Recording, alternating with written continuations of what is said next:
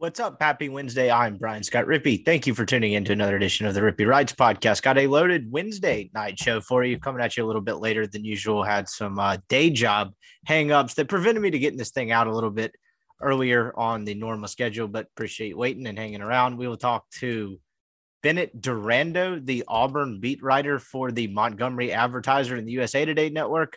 Talked to him about a lot of different stuff. Bo Nix, how he's been a different player since the benching, some of Auburn's defensive strength as well as their defensive struggles, and what to make of their running back rotation. It's been a bit of an underwhelming year for Tank Bigsby, and then their second running back, who most thought would be Shaun Shivers. I think he went out with an injury and has really kind of become more of a pass catching back on third down, and that's because of the emergence of Philadelphia, Mississippi native Marquez Hunter. So got into a lot of different topics and what should be a fascinating game for Ole Miss, and one with a lot of implications. I'm looking forward to watching this thing. I mean, like I keep mentioning, Ole Miss is playing a game on the night before Halloween that has real potential SEC West implications, and certainly New Year's Six implications, and a game that matters for them to reach a wins threshold that the program really hasn't seen in a long, long time. You know, if Ole Miss comes out with a win in this game, that gets real. So we'll get into a lot of different stuff. I'll hit with a couple quick Auburn thoughts off the top before we get into the interview. But before we get to that, I want to remind you the podcast brought to you by Skybox Sports Picks. Who is Skybox Sports Picks? Well, glad you asked. They're the world's best gambling handicapping website, the inventors of the Skybox matrix interval and advanced modeling mechanism that has helped propel Skybox to the top of the industry. Most of you listening know the deal by now. You need to go check these guys out if you're into the wagering game.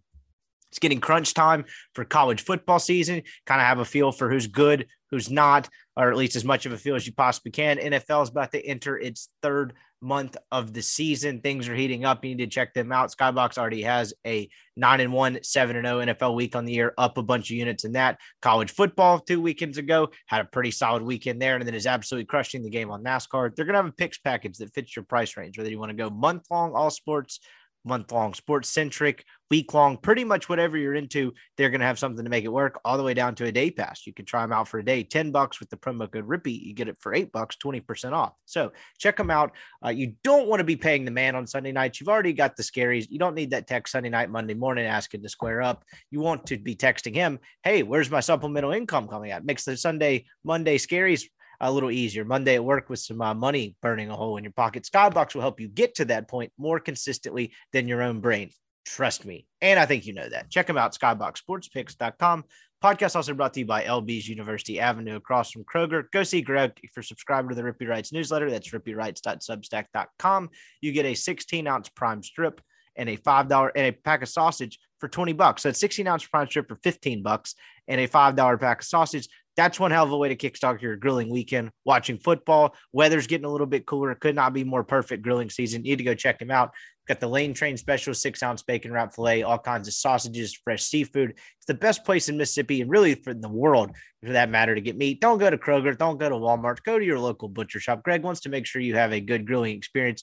The food speaks for itself. The sausage, the seafood, get you some crab stuffed mushrooms. They're absolutely phenomenal. Greg loves grilling, and it shows in the product that they put out. Check him out, LB's University Avenue across from Kroger.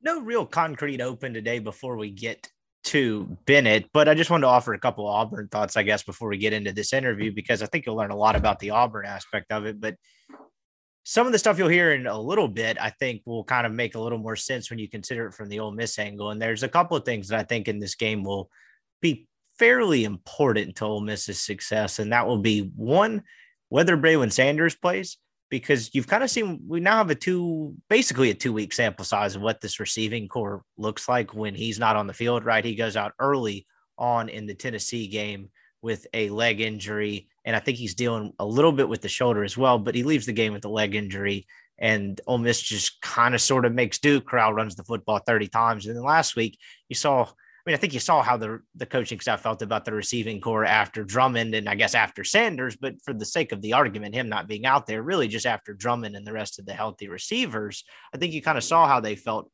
about him when you saw Miles Battle make the switch back to receiver and what has felt like, the third, fourth time. I'm probably exaggerating a little bit, but how the guy's gone from receiver to kind of toyed around a little bit at defensive back, and then seemingly, I guess, last year made the full-time switch. I'm pretty confident at a certain point he played a little bit of defensive back at some point under Matt Luke, but I think that was more having to do with some scholarship issues in terms of them just having able bodies out there to play. But you get my point. Him going back and playing some offense is, I think, pretty indicative of how they feel about their receiver depth. I mean, it just seemed kind of to be a random hodgepodge of things and trying to throw anything at the wall and make it work. JJ Henry got into the game and got a target on a deep ball. You saw a little bit of Plumlee.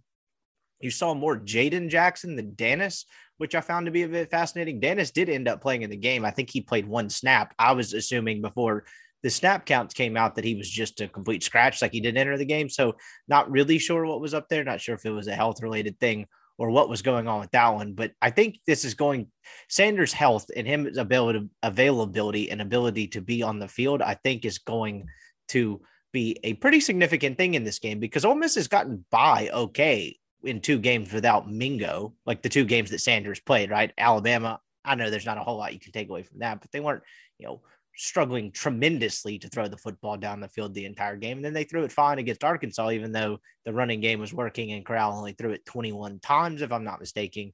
But just having that second guy out there to where you can keep drumming in the slot and have someone opposite of him to have a little bit more of a threat, I think is a huge game changer. And the second part of that is what you're about to hear from Bennett is Auburn's secondary, which I think most thought would be the strength of their defense heading into the year, has actually been really without question the weakest part.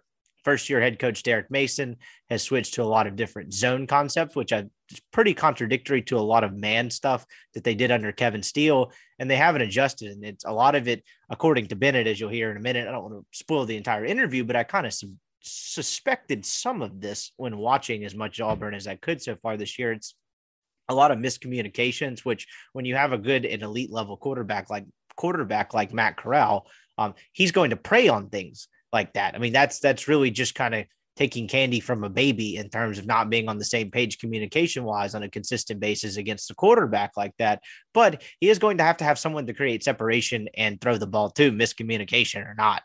So I think Sanders playing in this game is going to be pretty significant. I don't know. Again, I'm not around the program every day, as you guys know. I don't feel like I need to keep reiterating that, but it seems like he maybe was close to playing last week. It doesn't seem like a major injury. I would lean towards him playing. That's just a halfway educated guess, I would say at best. But I think that's going to be important because I think Ole Miss is going to have a real opportunity to throw the ball down the field with great success if they have the personnel to do so. And again, if they're able, I think, as always, every game, I mean, this offense goes as the running game goes, right? That's really kind of what fuels the car here. That's the gasoline in the car is the running game, and having Corral and his elite arm talent and decision-making is really just kind of the, I would say, all of the amenities that come with a nice car. But really what makes it go is the running game. And so Auburn's been pretty good against the run. Their front seven's been pretty good. They've had a couple of transfers on the defensive line and a couple of guys step up that I think will definitely be a test for this Ole Miss offensive line, who, of course, is without Ben Brown, which that stinks. But again, if there's a silver lining in all of that, if you don't know what I'm alluding to, Ben Brown was announced to be out for the year. I think he announced it on his Instagram page with a torn bicep. But again, if there's some sort of silver lining to it, Weldon's hit this a couple of times. It's going to be easier for Ole Miss to get by with suboptimal guard play than it would be at tackle. I think with all the offensive line reshuffling, Ole Miss is pretty fortunate that they've stayed healthy at tackle with Broker and James. Because to be honest, can you name who you would put in at either tackle if one of them or both of them went out, that being Broker or James? Because I'm not sure I can. But guard, they've kind of been able to patch it together to make it work. They actually looked pretty good when Bryce Ramsey came in and played center and Orlando Umana got to go back to guard. If you'll remember, Umana played a little bit of guard at Utah before moving to center. And I think he seemed fairly comfortable there. And then you've had Jordan Rhodes and Ced Melton that have had to play in the absence of Caleb Warren and have gotten a lot of quality snaps, a little bit of trial by fire there, but they haven't been, complete disasters by any stretch of the imagination. And you presumably going to get Warren back in some capacity. I hinted at this a little bit on the Sunday show about how the reason Ole Miss went to Ramsey at center and to move Umana to guard was in replacement of Caleb Warren. I didn't think it was an injury, and watching the game a second time and really even actually going back and trying to figure out when he left and when he came back in the third time on Monday, I think it was just a matter of maybe he came back a week, not too early, but he was really kind of pushing it in terms of his availability to play, and they didn't want to overdo it in terms of his snap count. Was sort of the impression I got. I haven't watched the Wednesday availability, excuse me. So I'm not sure if that's something Kiffin or anyone on the coaching staff has alluded to, but that was my best guess. So point being, it does suck that Ben Brown's out for the year. There's really no way around it. But the fact that Ole Miss has been able to stay healthy at tackle, I think is going to help them be able to get around this as opposed to being injured really just all on the interior and exterior offensive line. I really think they'll be fine. This offensive line hasn't gelled very well on the road. That's been something that Weldon has been on top of. Communication seemed to be an issue. They got a little bit rattled at Tennessee. Jordan-Hare gets loud. I'm sure many of you have been there. That's one of the more underrated loud stadiums in the Southeastern Conference, in my opinion. And they're going to have their hands full, but I do think covering up for a lost guard instead of a tackle will certainly be something that Ole Miss will be able to do with a little bit more ease. And I guess the original point before I kind of got on an offensive line tangent there, talking about Ole Miss's ability to run the ball. Auburn's been pretty good running the ball, and I think there's going to be some situations where Ole Miss is going to have to move the ball pretty consistently through the air. I think Ole Miss will be able to run on Auburn a little bit, particularly kind of given the way that they pushed all the right buttons with the running backs, right? All three of them played a pretty uniquely important role. For the first time you've seen all year, Jaron Ely was the speed back, a little bit of the home run hitter that had those, 3rd and 13 run for a touchdown and a 3rd and 19 conversion after he had a touchdown called back that really altered the course of that game in a lot of ways. You saw Snoop wear them down in between the tackles. And while I think you'll see a little bit more Henry Parrish in this game in terms of running the ball, he did have a couple important catches to kind of supplement what was a pretty depleted receiving corps. So they pushed all the right buttons there, but Auburn has been pretty stout against the run. And Ole Miss hasn't played a run defense that has been that good since, you'd say Arkansas, but how Ole Miss really just gashed them so badly from a schematic standpoint and getting to the edge, you didn't really see that. But I guess my point is I don't think Ole Miss is going to be able to make a living entirely kind of playing the way they played at Tennessee and to a degree against LSU. I think Ole Miss is going to be forced into some more passing situations, and I'm curious to see what that looks like. I don't think Ole Miss will struggle throughout the night running the ball. Shit, they'd better hope not. But I do think that there's going to come a time where Ole Miss is going to have to convert 3-4 long passes that are going to be pretty significant plays in this game. And I'm curious to see how they do that. And of course, it will be a hell of a lot easier if Braylon Sanders is out there. Last thought I'll offer to you on the defensive side of the ball before we get to Bennett Durando is pretty obvious. I'm not really breaking any news here. I was about to say groundbreaking. I don't think that would be the right phrase. But if Ole Miss can continue to play as well as it has the last couple of weeks against the run, against Tennessee, who's a pretty good running club, LSU, not really. There was the one outlier against Florida. I still don't understand how Dan Mullen managed to do that. A team that could not run the football, ran for 70-something yards. I think it technically was 84 against Central Michigan and could not run the ball, ran for 321 on them. Ole Miss bottles them up last week, even though LSU came out with a couple concepts that were pretty effective on the first couple drives, but how LSU had 71 yards at halftime on the ground on 21 rushes and finished with 77. If Ole Miss can kind of continue that and they can really bottle up Jarquez Hunter and Tank Bigsby,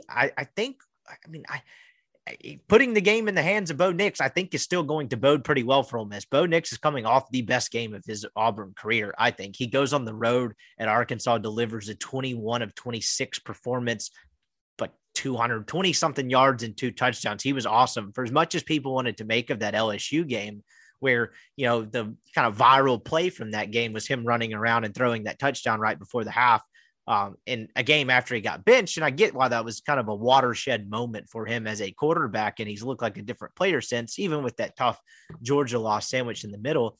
He's coming off the much better game. He was still 23 of 44 against LSU. And Auburn really won that game because LSU kind of let them, for the lack of a better phrase, but Auburn ran the football pretty well in that game too. But point being, if you look at the larger sample size of Bo Nix's career, yes, he's been worse on the road. Yes, he's been much better at home. But if you're able to neutralize their running game and put the ball in his hands, I'm just not sure he's going to be able to do that on a consistent basis for, 2.5 to 3 quarters. Because I do think Auburn will have pretty decent success intermittently running the ball. Pretty much everyone has on Ole Miss. Ole Miss hasn't had a game yet where they've shut down the opposing team's running game for the entire game. Even LSU had success early on. But, if you can get Nix into 7 third and longs.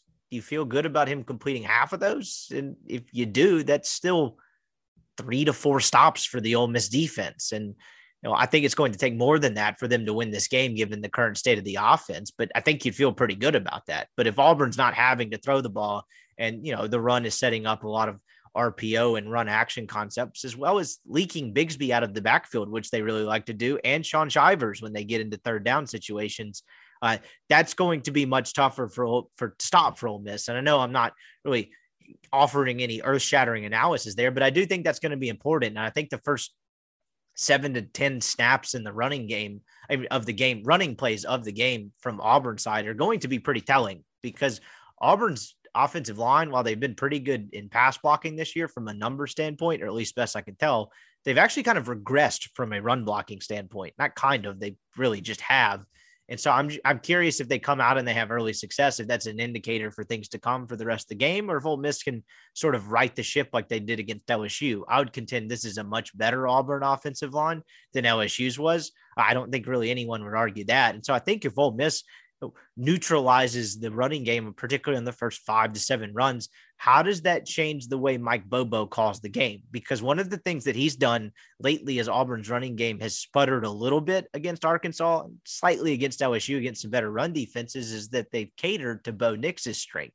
He was if you go back and watch the first 3-4 games of Auburn's year versus the last 2, really the last 3, he was mostly a pocket passer. And I think Nix needs his feet to get in a rhythm. I think he needs that sort of playmaking ability to, when things are not always going great. He's a little erratic. He's not always the most accurate, particularly pushing the ball further down the field. But when he can, escape clean pocket, broken down pocket, whatever, and make a play with his feet, I think that gives him confidence, because I don't think he would ever admit this, or anyone's written much about this, but I do think he loses confidence sometimes. And so I'm curious if Ole Miss is able to neutralize their more traditional running game, how that bodes well for Bo Nix and what he thinks he has to do with his feet and what they do from a design standpoint with his feet. Because if you're relying on Bo Nix carrying the ball 15 to 20 times and then having to throw it close to 30 because the running game with the 2 backs is not very good, I would say that's about as good as a chance as Ole Miss has in this game. And I don't mean to make it sound like their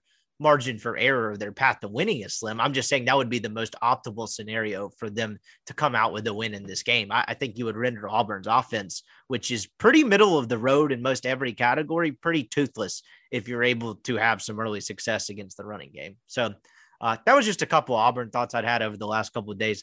Let's get to Bennett Durando. But before we get to Bennett Durando, we have a new sponsor on this show.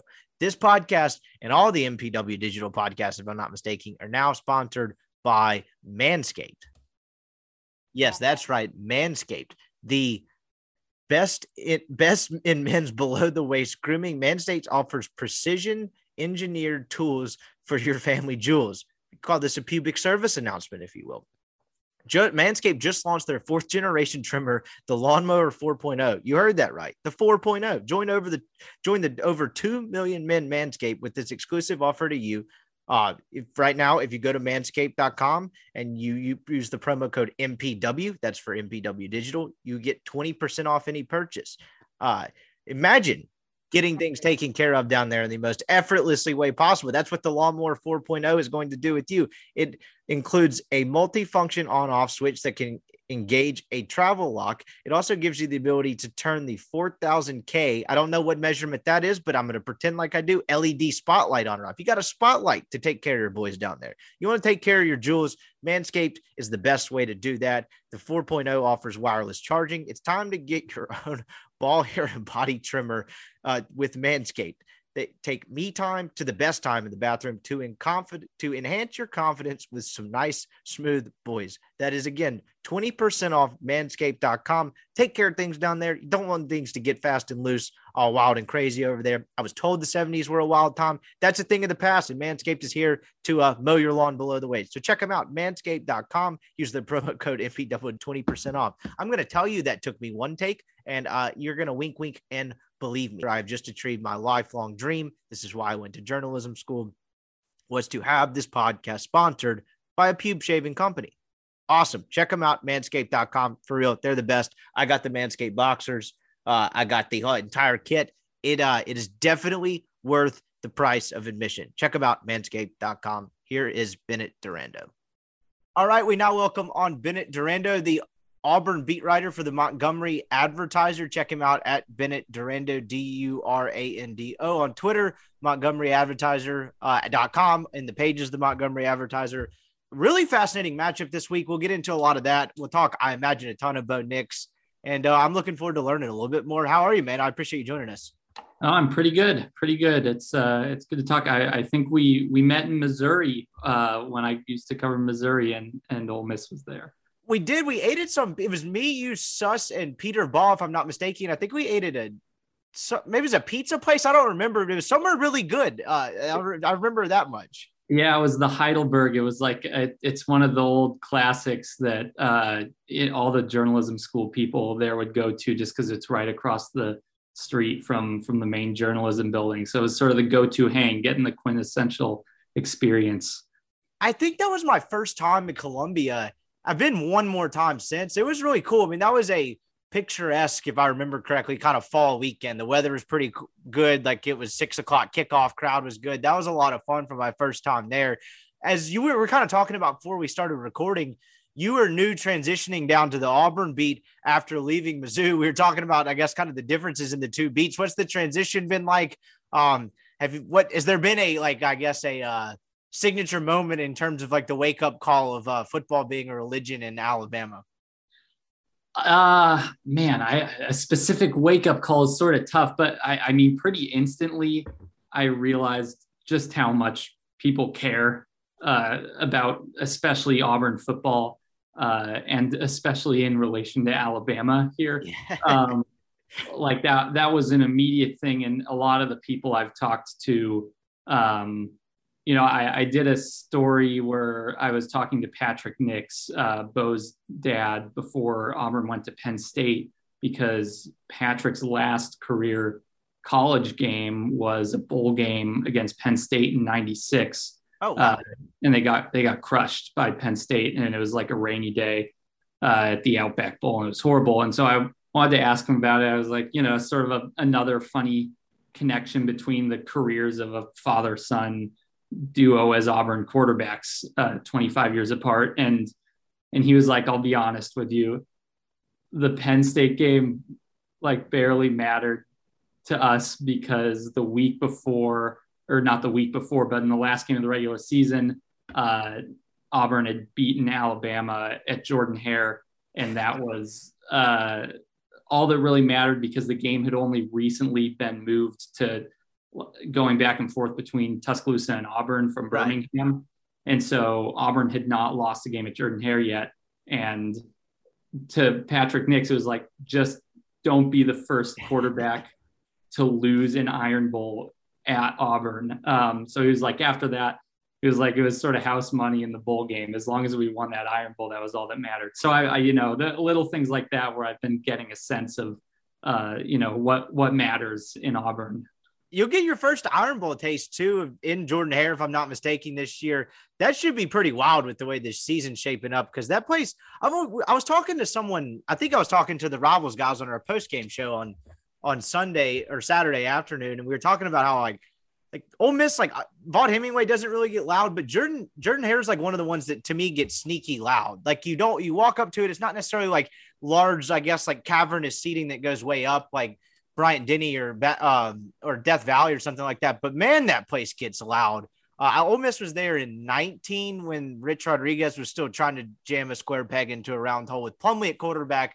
And Ole Miss actually played pretty well that night, but couldn't get anything going offensively. We were on the field for that last drive, and I was like, shit, this is almost like deafening. I was pretty impressed with how loud it got. It does. The thing is, it's a closed press box, which is sort of a bummer. I'm always a fan of open air. And it's pretty sealed off, but you can still sort of tell just enough from that. And I've tried to go down onto the field as close as I can to before game time a couple times this season, even though there are COVID restrictions and all that stuff. So, I'm not really down there at the end of games or anything if it's close late, but I'm trying to think. I think I've been to 10 SEC stadiums now between covering Missouri and covering Auburn, and Jordan-Hare is definitely one of the louder ones I've been to. It compares with, the Swamp and Death Valley and sort of the ones that have that reputation as being the loudest. I'd put it actually probably above College Station, to be completely honest. College Station's weird. It's almost like a soccer stadium type of feel to it. But in terms of just like intimidating noise, I'd actually probably put Auburn's above that one. Speaking of like adverse environments and going on the road, that's probably as good a place to start as any with this Auburn team. This is a really fascinating matchup because I'm not necessarily sure at the beginning of the year look, it's a late October SEC game between two teams you thought would be pretty competitive in the West. But I'm not necessarily sure that I would have envisioned the stakes of this game being what they were, kind of to round out the month of October. Ole Miss finished up the LSU game, and I was calling into the post-game show, and that was when Alabama was down 14-7 at that point. And we were like, look, they're going to win this game, but like, should Tennessee pull a shocker, this Ole Miss Auburn game literally becomes the game of the year. I'm not even sure you can make an argument for another one. And even with Alabama pulling that one out, there's still a ton to play for here because as odd as it sounds, Auburn still controls their own destiny. Ole Miss needs some help after losing to Alabama, but there's three teams, and one of the three teams out of Ole Miss, A&M, and Auburn, none of which have played each other yet, are going to kind of be the last team standing if they have a prayer to kind of, if Alabama does slip up one more time. Auburn's the only one that completely controls their own destiny. What's kind of the feel and sense you get from this Auburn team after a bye week heading into what should be a really fascinating game? It's weird. I mean, you sort of hit it. I don't think anyone expected that we'd be at this point where you look at the SEC West standings. And I mean, part of it is just that this division is pretty solid from top to bottom. Even LSU which is a mess, but they're a talented mess, Right. So, that's a good way to put it. Yeah. So, I mean, everyone's pretty good. The division's beating itself up. I think every team in the division has a win against a ranked team right now. And it just so happens that Auburn has won on the road against the two teams that are at the bottom of those standings right now, in LSU and Arkansas. So, that they do control their own destiny, as weird as that seems. And I think Auburn and Ole Miss are sort of at similar junctures in the season, where after this, they both have to play A&M still. And that's sort of the other big game.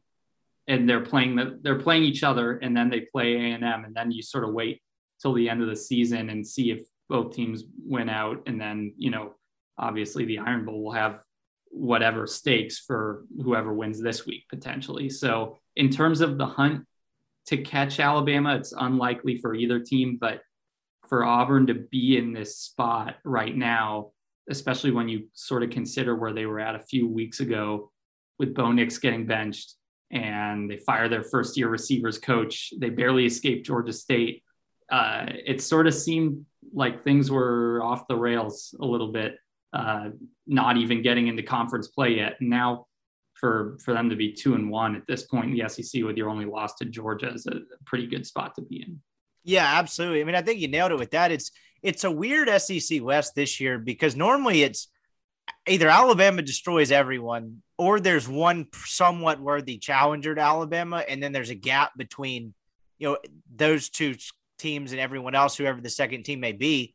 But this year, it's like Alabama is a grade above, but they look somewhat more vulnerable than they have over the course of the last, I'd say, 3 to 4 years. And then no one else sucks. Like there's three, I would say, pretty good teams in A&M, Auburn, and Ole Miss. And I'd actually probably throw Arkansas in there. They just had a kind of a brutal schedule there. That the game in Arlington really kind of screwed them over in terms of like how that schedule shook out, having to go to Georgia and then Arkansas at home after going to Auburn at home after going to Ole Miss. But point being, no one sucks, I guess is my point. And so if you can just get Alabama to slip up one more time, like things could get weird. And you mentioned Auburn being interesting that they're at this point. The story kind of stops and starts with Bo Nix, though, doesn't it? Because you had that weird Georgia State game where I don't remember who Ole Miss played that week, but I wasn't watching clearly Auburn, Georgia State. And then all of a sudden in the second half, I was like, shit, I have to flip this on. Like, what is going on here? And TJ Finley's in the game, and I believe that was their only offensive touchdown of the game where he leads them down all the way 90-something yards. That's probably a good a place to start as any, is that moment where he gets benched. When that's going on, just sitting there, being at the game, getting a feel for it, did you think that was in the cards considering the way the game was going, or did you think they were going to go down with the ship to a very average Georgia State club, just with Nix kind of riding it out? What had happened in that game to lead up to that? It was hard to predict because it was such a watershed moment for the Bryan Harsin era. Right. His fourth game as a head coach. So is he going to make that kind of decision? Is he going to bench a legacy third-year starting quarterback against a Sun Belt team? As the game develops, I think there were some "We want Finley" chants actually from the student section before Bo got benched, and so I obviously that would suck to hear if you're Bo Nix. Yes, it would, because he loves Auburn. Obviously, his family, he's just Auburn through and through, and when he did get benched, I didn't think they would actually go through with it. But Harsin felt something had to be done. Part of it, Nix's deep ball had looked really bad for the last 2 weeks. He threw some lollipops at Penn State too, where it was just like something didn't look quite right. He got banged up in that game a little bit too, didn't he? A little. It wasn't that bad. I don't think that really had much to do with it. But part of it also was that you're adjusting to a new offense, and it was sort of a Mike Bobo offense that wanted Bo Nix to be a pretty standard pocket passer. He wasn't using his legs very much those first few games. And I think that it was a little bit of a growing pain. Maybe they're trying to mesh, the style of quarterback that he is with that offense that he was in. It worked against Akron. He was obviously Akron's horrible, but right. But he had an amazing game against Akron. He started 11 for 11. And you're thinking, oh my gosh, well, he's pretty good. And the other part of it was Auburn's receivers have not been very good. As predicted, they lost their 3 guys to the NFL from last season. So it's sort of a receiver by committee situation. Guys struggled to get open. Drops have been an issue. So there's a number of things that sort of lead up to him getting benched. And then once he does, you're like, wow, are these the end times in game 4 of the Harsin era? And you're sort of watching, Nix was sort of on his own on the sideline. I think sort of just contemplating it as the first Finley drive was sort of going on. He sort of hung back around Auburn's 40-yard line. And Finley had a decent drive. I think it ended with a turnover on downs, though, or maybe a fumble in Georgia State territory. And so at that point, you're like, all right, they're probably sticking with Finley. And after that, Bo started talking with Finley a lot before every drive. And it's something that they did anyway. Usually it would be Finley sort of in Nix's ears about something that he might have noticed or just little words of encouragement before a drive. And, Bo was pretty candid about it. Afterward, he said it sucks. Obviously, you're pissed to get benched, but he sort of took it in stride, I think, and realized, look, and the immediate problem is we have to find a way to beat Georgia State. And so Finley really credited Bo a lot after the game with just some of the, the honesty that he would give on the sideline. With if there's something that he saw that Finley wasn't doing well, he was going to be candid about that and just, holding his head up and sort of being that moral support. And obviously Finley goes on the amazing drive at the end, and it came down to a 4th down play that very easily could have gone differently. So it was weird to watch play out. Everyone goes into that game thinking it's going to be another snoozer, and then no one could have seen any of that coming, obviously. Yeah, and so that happens. They survive. I know there was a controversial shocker of Mark Curls' crew, SEC officiating. There's another controversy, but they survive and they get out of that game okay. What was that? So I could never get a solid feel for what was going to happen the next week going into Death Valley, just from your standpoint. And of course, you were going to media availabilities and I'm sure talking to people. Did you get the sense that Nix was going to start when they took the field in Baton Rouge, or did you kind of just go in not knowing what was going to happen? What was the sentiment like? And was it surprising at all to see Nix trot out for the first series in Baton Rouge that night? For most of the week, it was uncertainty. And I actually, purely speculation based, thought that they were going to stick with Finley. And also the timing of it was just that's wild. What I thought too, for the record. Not that I would know shit, but like I thought the same thing. I was like, surely they'll stick with him. I thought it was over. Yeah, I know. It's one of those. It's like, what do you do there? I'm glad that I'm not a coach. I couldn't make a decision in that spot. But the other element of it is it's Finley's homecoming against LSU too. Like, who would have thought that he is suddenly the man in the cape going into that LSU game? Just the timing of it was wild. But I found out Saturday afternoon that they were going to go with Nix, and was able to report that actually. But Auburn didn't tell Finley until Friday night that Nix was going to start. So I think it was, a practice-based decision. And, they made up their mind. They wanted to stick with Nix. And I think they credit to Harsin and Bobo. They sort of worked through ways to get Nix involved with his legs more. And that was part of it.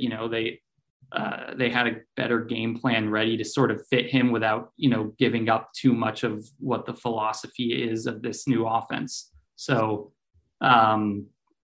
after there was a pretty good sense by Saturday afternoon that it was Nix, and that there was a pre-scripted situation where Finley was going to come in for the third series, which he did, and then it was back to Nix for the rest of the game. Yeah, I'm glad you brought up the running part of it, because the highlight from that game is the crazy ass play where he's running around and then makes kind of a miracle throw right before halftime to really kind of light a fire under Auburn. They hadn't had much going for them in that game, but the actual story was the design runs, the way he used his feet kind of within the scheme.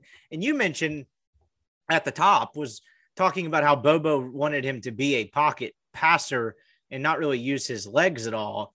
And I'm curious, how much have they talked about that shift in mentality, and what do you think went into it? Because seeing 2.5 years or whatever it is, or 3 years of Bo Nix, like that's always been somewhat of an element of his game. He's not like a true dual threat. I'm trying to think of an example off the top of my head, but it's not like a major focal point of their offense. It wasn't under Gus either, but it was always there.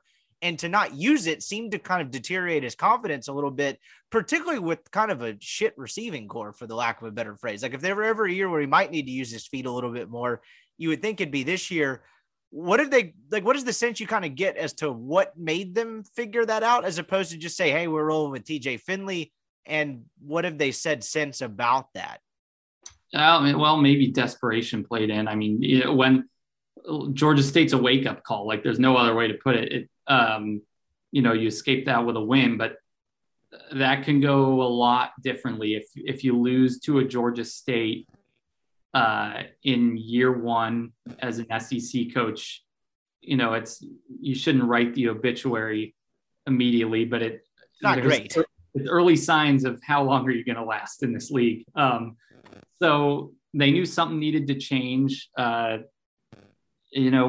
fired Cornelius Williams, the receivers coach, after that game, which was another just sort of a shock that was sent through the program, I think. And you know what, this is sort of the prevailing moral of the story so far with Harsin and this coaching staff, is they're not afraid to make big changes and adjust things based on what they're seeing. And that goes for within a game in terms of making the adjustments, and, big picture,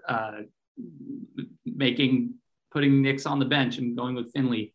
And I think that working in some of those design runs was just another sort of facet of that, of Harsin and Bobo being willing to sort of communicate through that and decide what might work a little better. And it's not like they were, repellent to Bo Nix running the ball before. It wasn't like they're like, you're in timeout if you leave the pocket or something. But again, it was those design runs. He's a natural playmaker. He was a 5-star coming out of high school. And there's always going to be a little bit of a struggle adapting to a new system. And Bo Nix has had to adapt to a lot of change at Auburn. And I think I think it was just the coaching staff realizing that, this is maybe a tweak we can make. The other thing is that LSU usually is like drop 8. So, I mean, you're going to have more opportunities to scramble and just sort of let your quarterback be a smart playmaker. And if he sees room to scramble, that's going to be part of the offense inevitably in a game like that. So, I think it comes back to what we've learned about Harsin being willing to make changes. Do you think there's an aspect of not that like the team or whatever, the coaching staff or whoever it is around the program didn't respect Bo Nix before? I don't necessarily mean to insinuate that, but in the day and age of, when shit goes wrong, you have the free transfer and kids are out. I mean, you see the other side of the coin where, Caleb Williams comes in for Spencer Rattler and he's essentially in the portal within that week of practice. And you have the weird deal that whole week heading into, what was that, Kansas State or TCU? No, TCU, I think. And then into this week. Yeah, but that was fun. He did. He clearly did not do that. And I guess it's a little bit easier when you get, your job back, for the lack of a better phrase, going in the next week. But to respond to something like that and not wilt and come out with 2 really ridiculous road performances. I know they had the Georgia game in the middle, but I mean, Al Fontenay, the quarterback that has performed well against Georgia this year, that doesn't really exist. Do you think they view him differently, or he won people over, if there's anything to that aspect of it from the way he's played since he was benched, because he looks like an entirely different player?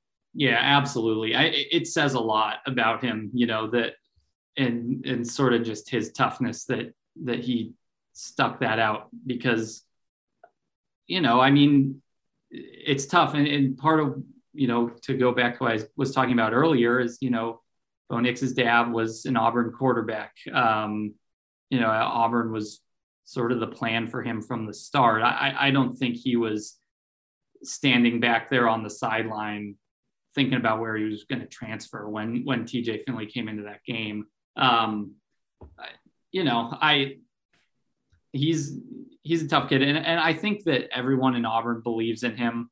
That there's sort of a recognition of him being that local guy, that family guy. And, everyone in Auburn wants to see him succeed, I think, in this fan base.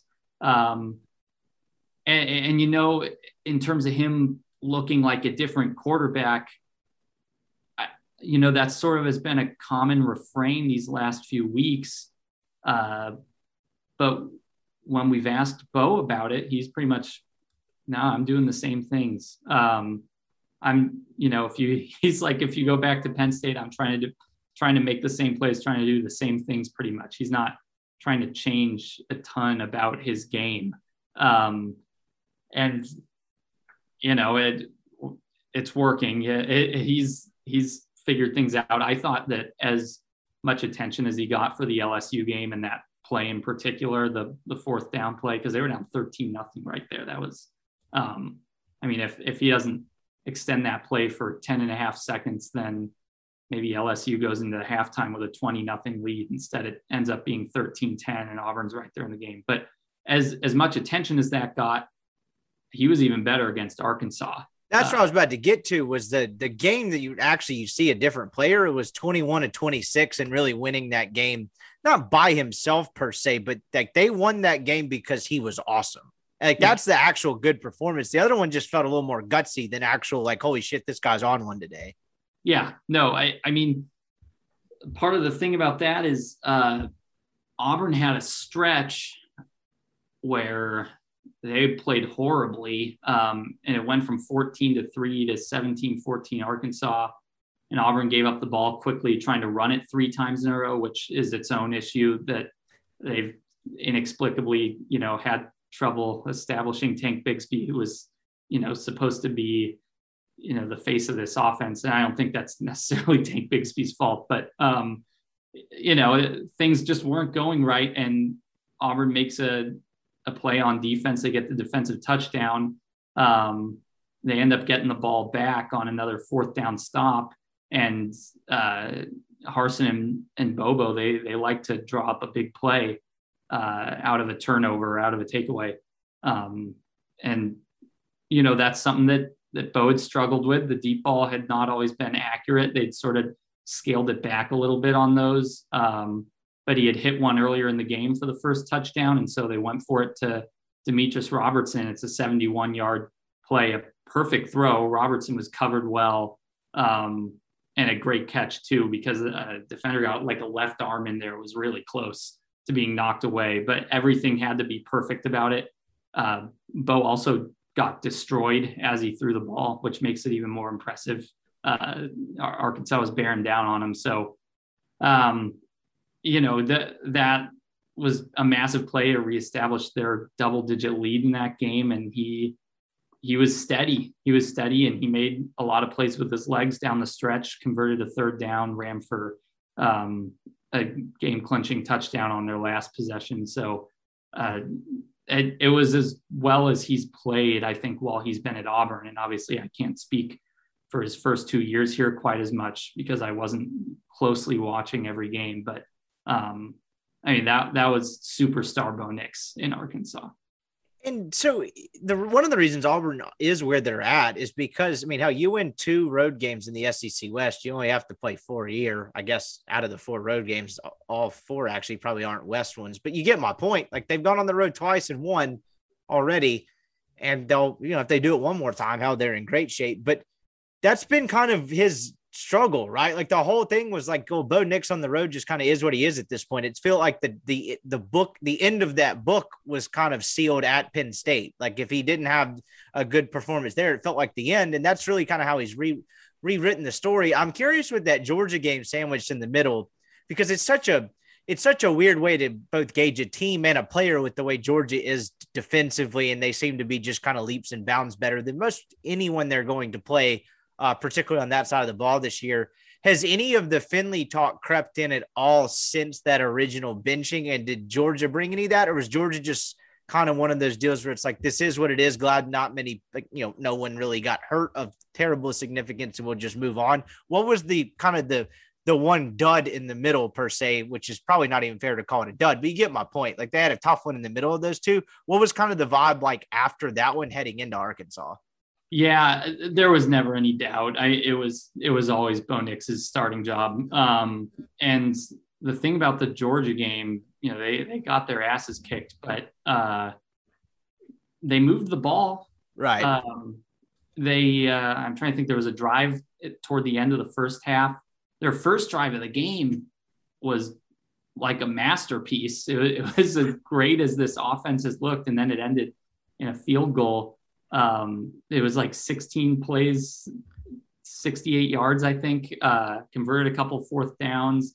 So, it wasn't necessarily, the other thing was there were 7 drops. And I think different metrics have had it at a different count. I've seen 7, I've seen 6. There were some people saying a lot more, but that was sort of a low point for the receivers more so than it was for Nix. And I think people recognized that his adjusted completion percentage is like 76% this season when you account for drops and throwaways. So, the Georgia game was the Georgia game. It sort of is a throwaway in itself, but, they scored a touchdown. They moved the ball a couple other times. It just didn't come up with what they needed to come up with in the red zone. But, as much as Auburn fans want to beat Georgia, and as much as it sucks to lose by 24 points to Georgia, there were promising signs, and in a weird way, it was encouraging that some of the mistakes were self-inflicted as drops, as opposed to just Georgia completely dominating. Particularly against an all-time defense in an era where those aren't really supposed to exist anymore. It's not an environment where that would cultivate an all-time defense. It really is kind of remarkable to watch. So we've got most of the Nix story out of the way. He seems like a different player, but at this point, when you have 2 more bad games, it could take another turn. It just seems like a hell of a roller coaster with Nix. But if he's here to stay, they got a shot, like, against pretty much anyone they play. And I think that's probably, when we talked about that reinvigorated confidence and got the way he responded to the benching, that's probably the biggest thing, to where if he continues to play that way, they're going to have a shot against pretty much anyone. kind of looking at a couple big picture things before we get into this game. I think I mentioned before we started recording was like, they're an interesting team. I think you may have said bizarre because they don't do anything overly well, but they also don't suck at anything at all. Just give me your 10,000 foot view. You had the bye week. I'm sure there were quite a few, mid-season report cards or something like that written to that point. Like, you're kind of at the halfway point. Give me the overall perspective halfway into the season with Auburn, because they're probably still right around, maybe a little bit above where people thought they were at, but the path to getting there was certainly a little unconventional. Yeah, no, it's funny that you mentioned a mid-season report card. My assignment was, or one of my main bye week assignments was, the mid-season report card where it's just offense, defense, special teams, coaching, and overall. And I'm like going through offense and defense, and I'm, looking back at a couple of the games and just sort of going through some of the stats. And I'm like, man, I feel boring with if I'm just like B and B for both of these grades, but I feel like that's sort of where it is. There are weak points and there are points that are really strong. I know what you mean though, because I did the same thing to a much lesser degree over today. I was like, it's just a lot of, okay, like, yeah. No, it's sort of, it's hard to tell. And there are some key, stats and stuff that you can sort of take away from that. They're still defending really well against the run. Power 5 opponents are averaging 3.66 yards per carry against them. So, and that includes Georgia, who is run heavy, and Georgia popped a few big ones, but they can hang around with anyone in terms of that. They've had some troubles with Derek Mason's defense and adjusting to sort of the styles of that because, under Steele, it was a lot more sort of press man coverage. Now there's a lot more zone involved. There's a lot more sort of off man, they'll call it top down coverage. And so, adjusting to those things, there's been a lot of miscommunications. The Penn State game was sort of a watershed moment in terms of that because they gave Sean Clifford the game of his life pretty much. And yeah, no kidding on that one. Yeah, he was amazing. And, a lot of quarterbacks have looked pretty good against Auburn. And so that's a point of concern going into Matt Corral, obviously. But, that's sort of been an issue. Can this defense manage to be not one-dimensional because they've got a secondary that's got talent? And it was, before the season, I think the prospect of it was this is going to be one of their stronger position groups with a great cornerback in Roger McCreary, who's been really good. Smoke Monday leading the safety group. And, that sort of seemed like a more promising point for them. And yet they've struggled to defend through the air. So I don't know. It is a bizarre team. The run game obviously is another weird one where it's like the last 4 games, Tank is not averaging more than like 3.5 per carry, I think. So there have been some weird tendencies in the red zone where they'll throw a lot more than they should be. They're disproportionately passing, even though they run a lot better when they're deep in another team's territory. So you have to sort of find little specific points because, like you said, it's not like this team's identity is one specifically really good or really bad thing. Yeah, no, that makes a perfect sense. And like you hit on a couple of things that I was kind of dying to get to going into this, that we'll start probably no better place in the secondary. It was weird because I did a season preview of all of Ole Miss opponents, and I think I was talking to Jordan Hill. But going into the year, you just give a very basic kind of scouting report on Auburn. It's like, okay, you're used to Auburn having a pretty good front seven, a damn good defensive line, and an okay-ish secondary. When they're good, the secondary is pretty good. But like it was kind of the opposite heading into the year. You thought, okay, the secondary has a chance to be pretty special, and most of the questions were on the defensive line. I think they returned enough at linebacker where you figured they would be okay. Yeah. And it's been the opposite. And you hit on something really interesting there, talking about the difference in coverages, where it was a lot of in-your-face man defense under Steele, and it's a lot more zone concepts now. How much of the struggle is in the secondary that they've had, because that's probably the most surprising part of this football team so far, is the adjustment to a different scheme? Because, and I'm far from some X's and O's in like football and techniques about, but I do know that going from man coverage to a lot of different zone concepts is really difficult to get adjusted to, particularly when you're talking about doing a ton of one thing and then going to a ton of another thing. How much do you think it's that, or how much do you think it's just the fact that they, I guess, have struggled from a personnel standpoint? How do you kind of diagnose why they've struggled? It's a little bit of both, I think. They've been trying to sort of figure out the go-to for that second cornerback spot and that second safety spot. And it neither has been quite as deep as they thought before the season, I think. Jalen Simpson has ended up a little more involved at cornerback, rotating with Nehemiah Pritchett, because Pritchett struggled sometimes. But, part of it is some of that coverage stuff. And, like you, I'm not a savant either, I guess, when it comes to the X's and O's. But I tried to go back and watch every one of Clifford's completions in that Penn State game and see what was going wrong. And a lot of it was, guys just maybe not knowing who to pick up in the middle of the field. That's sort of more communication.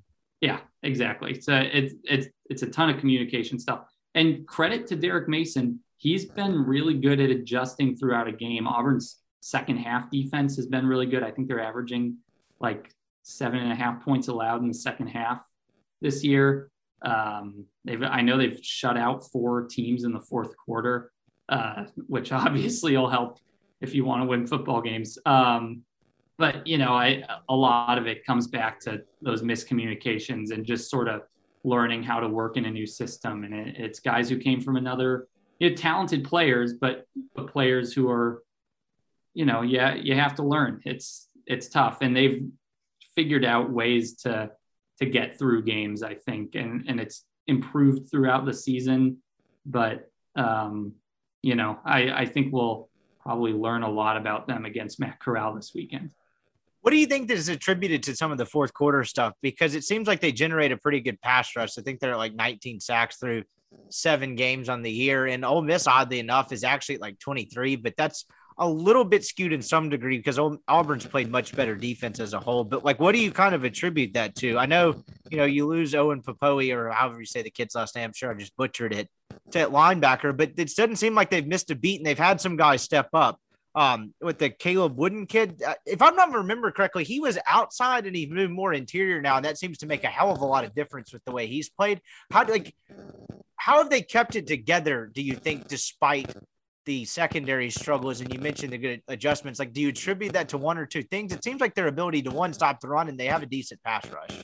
Yeah, no, I mean, first of all, at linebacker without Owen Pappoe, Chandler Wooten has stepped in and done a great job. He was leading them in tackles, I think, until Zacoby McClain had 15 at Arkansas and passed him. But Chandler Wooten was a guy who opted out in 2020 because he had a kid and was, worried about COVID with his newborn son.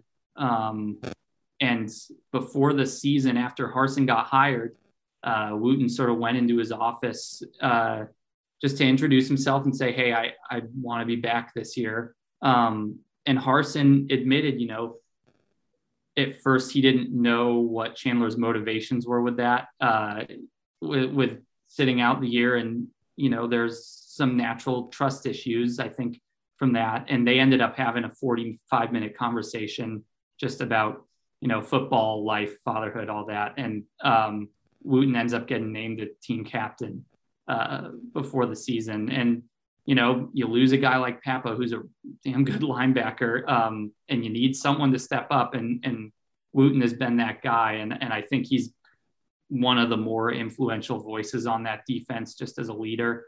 So he's been a great tackler.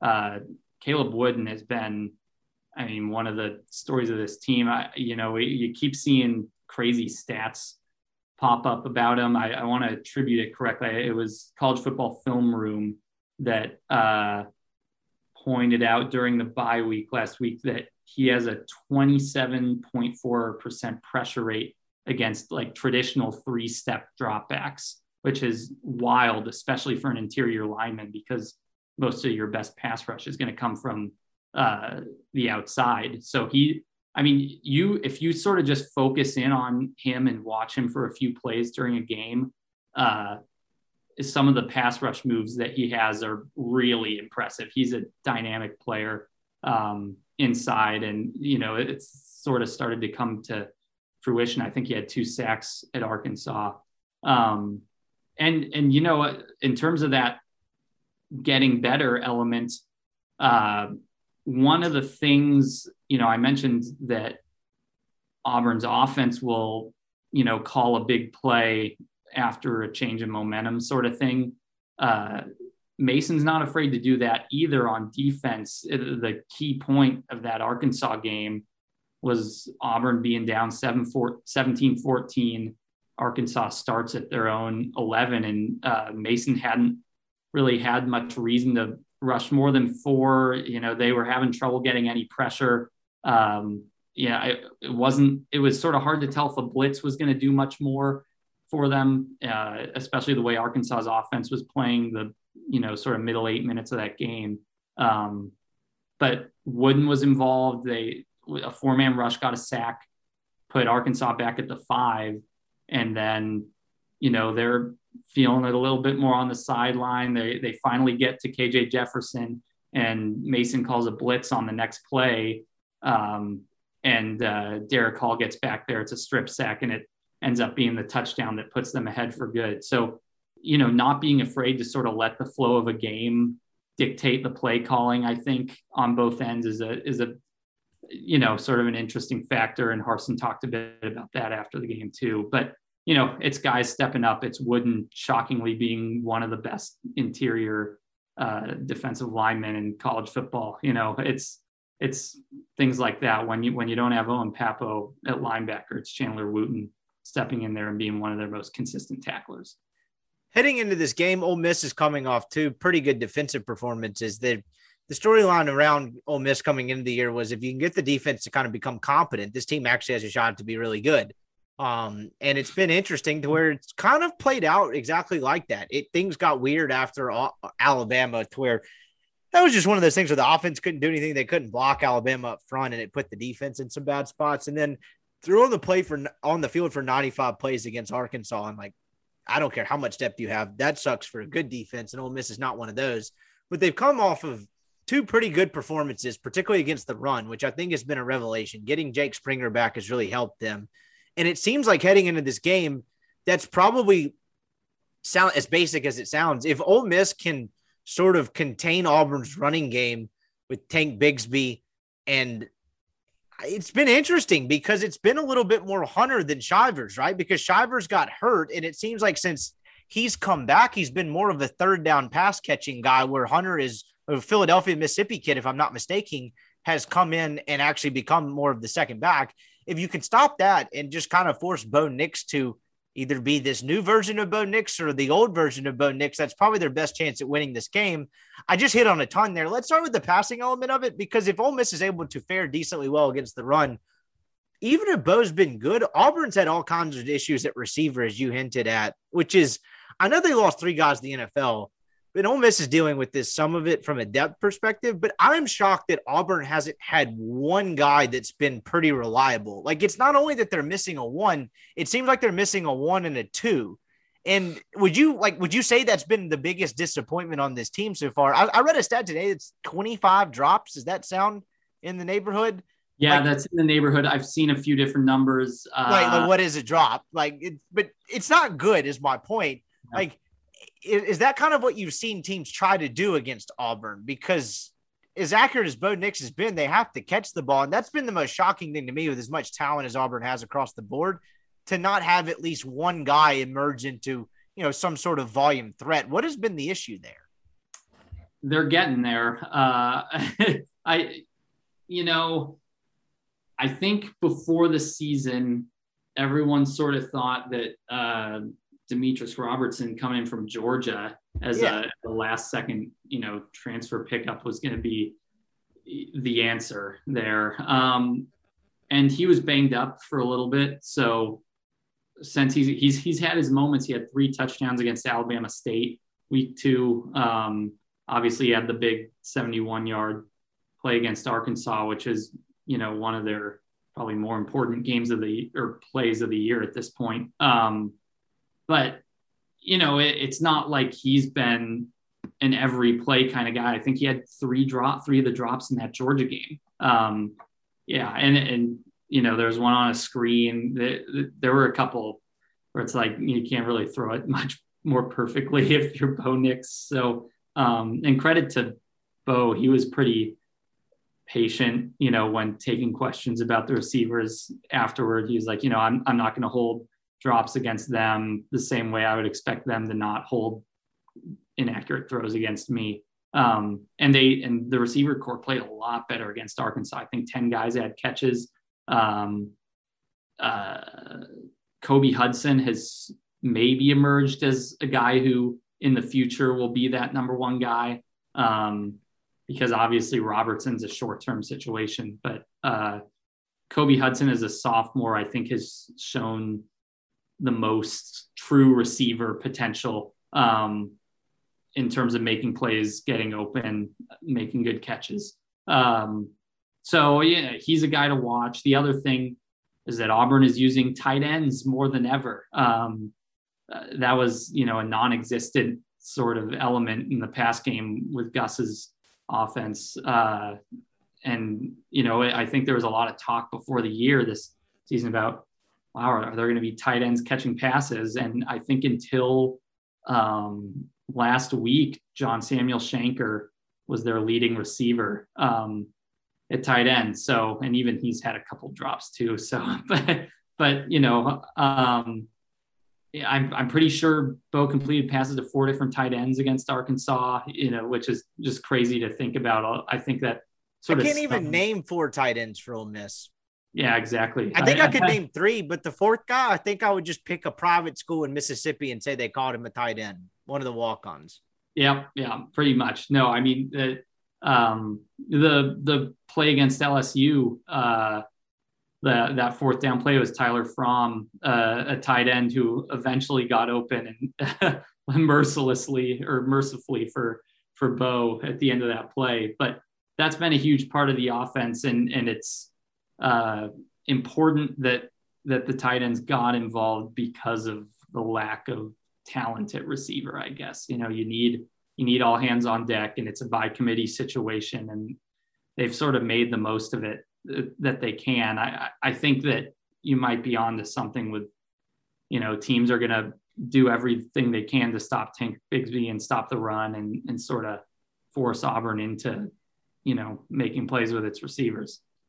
So when this Auburn offense, like heading into this game, if Auburn wins and they do so, I don't even say convincingly, but they put up a lot of points, because even the base level of this Ole Miss offense, for the amount of flaws they had defensively, I mean, Ole Miss was out their top 2 receivers the last 2 games. I mean, Sanders played like a half a quarter or a quarter against Tennessee and went out with a hamstring injury, and they were still able to manufacture 30-something points each time. I guess 31 points both times. So if Auburn is able, if Auburn wins this game and the offense functions at optimal capacity, especially if you could paint the picture, what does that look like? Because it seems like there's been times on the offensive line, and Auburn's a team that I haven't caught a ton of this year, just from scheduling standpoint and travel and other stuff. But it seems like they've been okay in pass blocking for the most part. Nix's mobility has probably helped that some, but there's been some shaky moments with them running the football. I would have expected Tank Bigsby to have more than 500 whatever yards he has at this point. But with that said, we keep going back to Auburn being such a weird team. The running game hasn't been a disaster. It's just been up and down, kind of like everything else. If they win Saturday night 38-24, something like that, where the offense really played well and won them the game, what does that look like? So this is why they're so bizarre, because if you asked me that before the Arkansas game, I would have Different said, answer. I would have said they finally get Tank going and they won 38-23. I don't know if you said 38-24 intentionally, but they did that without a ton of run game success once again. So like, it doesn't make sense to me. The reason that the run game sort of is pedestrian enough is because Jarquez Hunter is averaging over 8 a carry. But Tank, the first 3 games, he was at 100 yards in all 3. And since then it is 3.3 per carry over 55 carries. So, which is, pretty remarkable considering how talented he is. You don't have to be an expert to watch him shake tacklers and realize just how good he is. Right. Ole Miss has seen plenty of him. Yeah. And a huge part of it is the pass blocking has been significantly better than the run blocking, especially on the left side. Brandon Council's had some issues at left guard. Nick Brahms at center has been not so great. And they're sort of working through some things there. They had Austin Troxel at left tackle, who had been struggling, but then was a little banged up, missed the Arkansas game, and Killian Zaire ends up being their team awarded offensive lineman of the game. So Troxel will be back this week, but maybe Killian gets mixed in there a little bit more. It's weird. I would tell you that if Auburn's going to win by double digits this week with their offense, it's because Bigsby runs for 100 finally again, and they're perfect in the red zone, which has been an issue at times. Too many field goals, it seems like. Yes, too many field goals. That's been a big issue. One of the more standout moments of the year too was in that Penn State game. Comes down to a 4th and goal at the 2, and at that point, Bigsby had been great for the first 3 games. So you're sort of thinking that's like Seattle's got to give it to Marshawn Lynch at the 1 in the Super Bowl, right? Right, and they throw it, and it's the fade, right, which I hate in the red zone, like such a low percentage play. Yeah, the most disliked play call I think in football at this point is the goal line fade, and it was a 5-option play, but it was a pretty immediate turn to the right and toss it up to Kobe Hudson, who had no chance to get it. And also, I think it was Penn State's best defensive back on that side of the field. So it was just like one of those nightmare plays. I can't believe it came all the way down to this. And that's what they did on 4th and goal at the 2. But so I don't know. When they've pounded it in the red zone, Bigsby's been able to finish drives a few times. It's hard to say. You would think that for Auburn to win convincingly, they have to be multidimensional offense. Yeah, sometimes I guess maybe the best answer is I don't know, because it is kind of hard to tell, right? You could see them doing it a number of different ways. One of the last things I had for you was coming into this game. I think it's weird. Both of these teams have new head coaches, newish, obviously Kiffin's year 2, Harsin's year 1, but similar trajectories, experienced quarterback. The offense and defensive outlook is not similar, but I'm not necessarily sure either one thought they would be in this position going into this point in the season. And from the Ole Miss side of it, if Ole Miss wins this game, if they are able to go into Auburn, which they have not done, Ole Miss doesn't really win over there. If they're able to go in and win this game, the conversation about Ole Miss finishing 11-1 and having an outside crack at the playoff gets real, because all you have after that, you get Hugh Freeze and Liberty, which should be weird in between. Wonder what that tribute video will look like. But you get A&M coming to Oxford 2 weeks later, and then it's Vanderbilt and State. And I know weird stuff happens in the Egg Bowl, but Ole Miss is not going to lose to this version of Mississippi State, I don't think. So, for Ole Miss, if you can go in here and find another way to kind of survive this last chapter of October, the conversation about doing things that, in Ole Miss's case, they haven't really ever done, at least not in 50 some odd years, gets very real. Where I feel like Auburn's similar in some senses to where, yes, they control their own destiny in the SEC West, but you still have Ole Miss, A&M, and Alabama on the schedule at this point. To where, though, if they beat Ole Miss, anything goes in College Station. I've seen multiple versions of that A&M team to where it's like, okay, they're okay. Now they suck. Like it's hard to forecast. And then it's pretty much the Iron Bowl. Like, is it the similar in the sense that the conversation about maybe winning the West actually gets real if they get past Ole Miss? Fans would tell you yes. Okay. I'm not sure I can tell you yes. It's weird. The way I've thought about it is doing these speculations are so stupid, but they're inevitable because it's just how your mind works. But the way I've thought about it is like, if Auburn splits these next two with Ole Miss and A&M, they probably beat Mississippi State and South Carolina. Like you said, I guess weird things can happen. Mississippi State beat A&M. So I think they'll beat both of them without too much issue. Yeah, you would think. And then you at least go into the Iron Bowl at 8-3 with 2 SEC losses. And and then it theoretically, would that be a winner take all at that point? That would be a weird tie because depending on what happens, so Ole Miss and A&M still have to play each other, and that would be 2 lost teams. Things would get very hairy after that. But I would contend that if Auburn handles Ole Miss this weekend, I'm not sure. I know A&M's got a better defense, but I'm not 100% sold on Zach Calzada. Like if they handle Ole Miss this weekend, presuming Ole Miss is somewhat healthy offensively, I don't know why they couldn't go into College Station and win. I would feel pretty decent about their chances. They'll probably be a 4-point-ish underdog, but like I could see them winning that game easily. Yeah, and A&M's one of the hardest teams to predict. I think they really are. But so is Auburn, I guess. So I don't know. The ceiling is not quite as high this point, I guess, because like you said.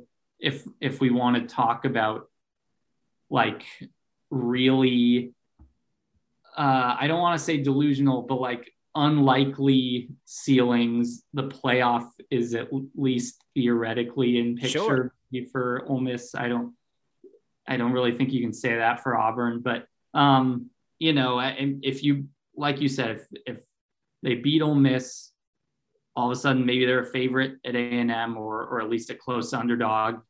Find a way there, and then maybe you end up 9-3 with a loss to Alabama, and you're right on the edge of maybe a Sugar Bowl, maybe a New Year's Six situation, depending on what other teams do and whether there are 2 SEC teams in the playoff and all that. So it's possible for them to maybe reach that point. It's sort of hard to say. I really think that these next 2 games sort of make or break Harsin's first season. And that's what I was going to ask next. Like approval rating wise, these are pretty crucial, right? Because look, if they lost to 3 of those, that would be 8 and that'd be 7-5, right? Which I don't think they'll do, but that's a huge difference than 9-3 in your first year, right? I mean, that's massive, particularly at Auburn.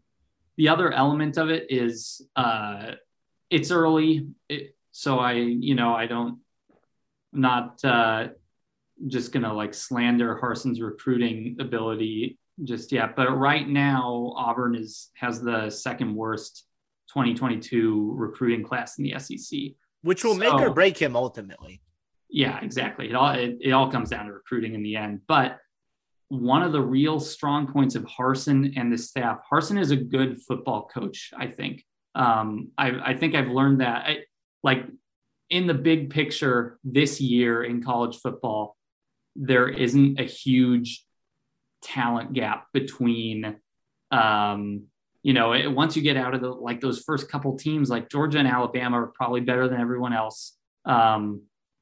It's like, you see Iowa takes the number 2 spot and they sort of get exposed as a fraud, right. Penn State loses to Illinois in the stupidest game ever. Like it's a season where there isn't a clear top 4 even. So in a season like that, the coaches that are the smartest and know how to make the right in-game adjustments are going to win more games. And I think that's why Auburn is 5-2 right now, is because they're maybe not necessarily more talented than any other team, but they've got enough talent sort of from what's left of the Malzahn era, combined with some of the coaching smarts of Harsin and company, to be escaping with close games, to be beating LSU at the end, to be beating Georgia State at the end. As weird as that one is, I don't know. It's like it's a weird situation where if you can't go at least 8-4 or maybe even 9-3 with this group, how well are you going to be able to do with perhaps a lesser group of recruits, or maybe not quite the same talent? So these few games are huge proving ground for Harsin in terms of his ability as a coach, I think. Should be a fun one on Saturday night. Bennett Durando, really appreciate your time. Check him out on Twitter at Bennett Durando, Durando. Check him out, MontgomeryAdvertiser.com, and the pages of the Montgomery Advertiser. I really appreciate the time, dude. This was good to catch up. It's good to see you again, kind of virtually, and hopefully we'll catch up again soon. Yeah, no, great talking to you. And that is our show. Appreciate you guys waiting patiently. Sorry to get this out a little bit later than usual. Got a packed Friday show coming down the pipe for you. We'll have Greg's picks as usual, and then another player from the 2003 Ole Miss team who played a fairly significant role in a road win at Auburn. That is all the hints I would drop for now. It's probably not the person you think you are currently thinking of if you are old enough to remember that game, but certainly a guy that made an impact on that team. And I'm looking forward to catching up about that game, the infamous drop third down pass, and a couple other things. So got a packed Friday show coming your way. Appreciate you guys sticking around. Like and subscribe to the podcast, rate and review, and we will catch you on Friday.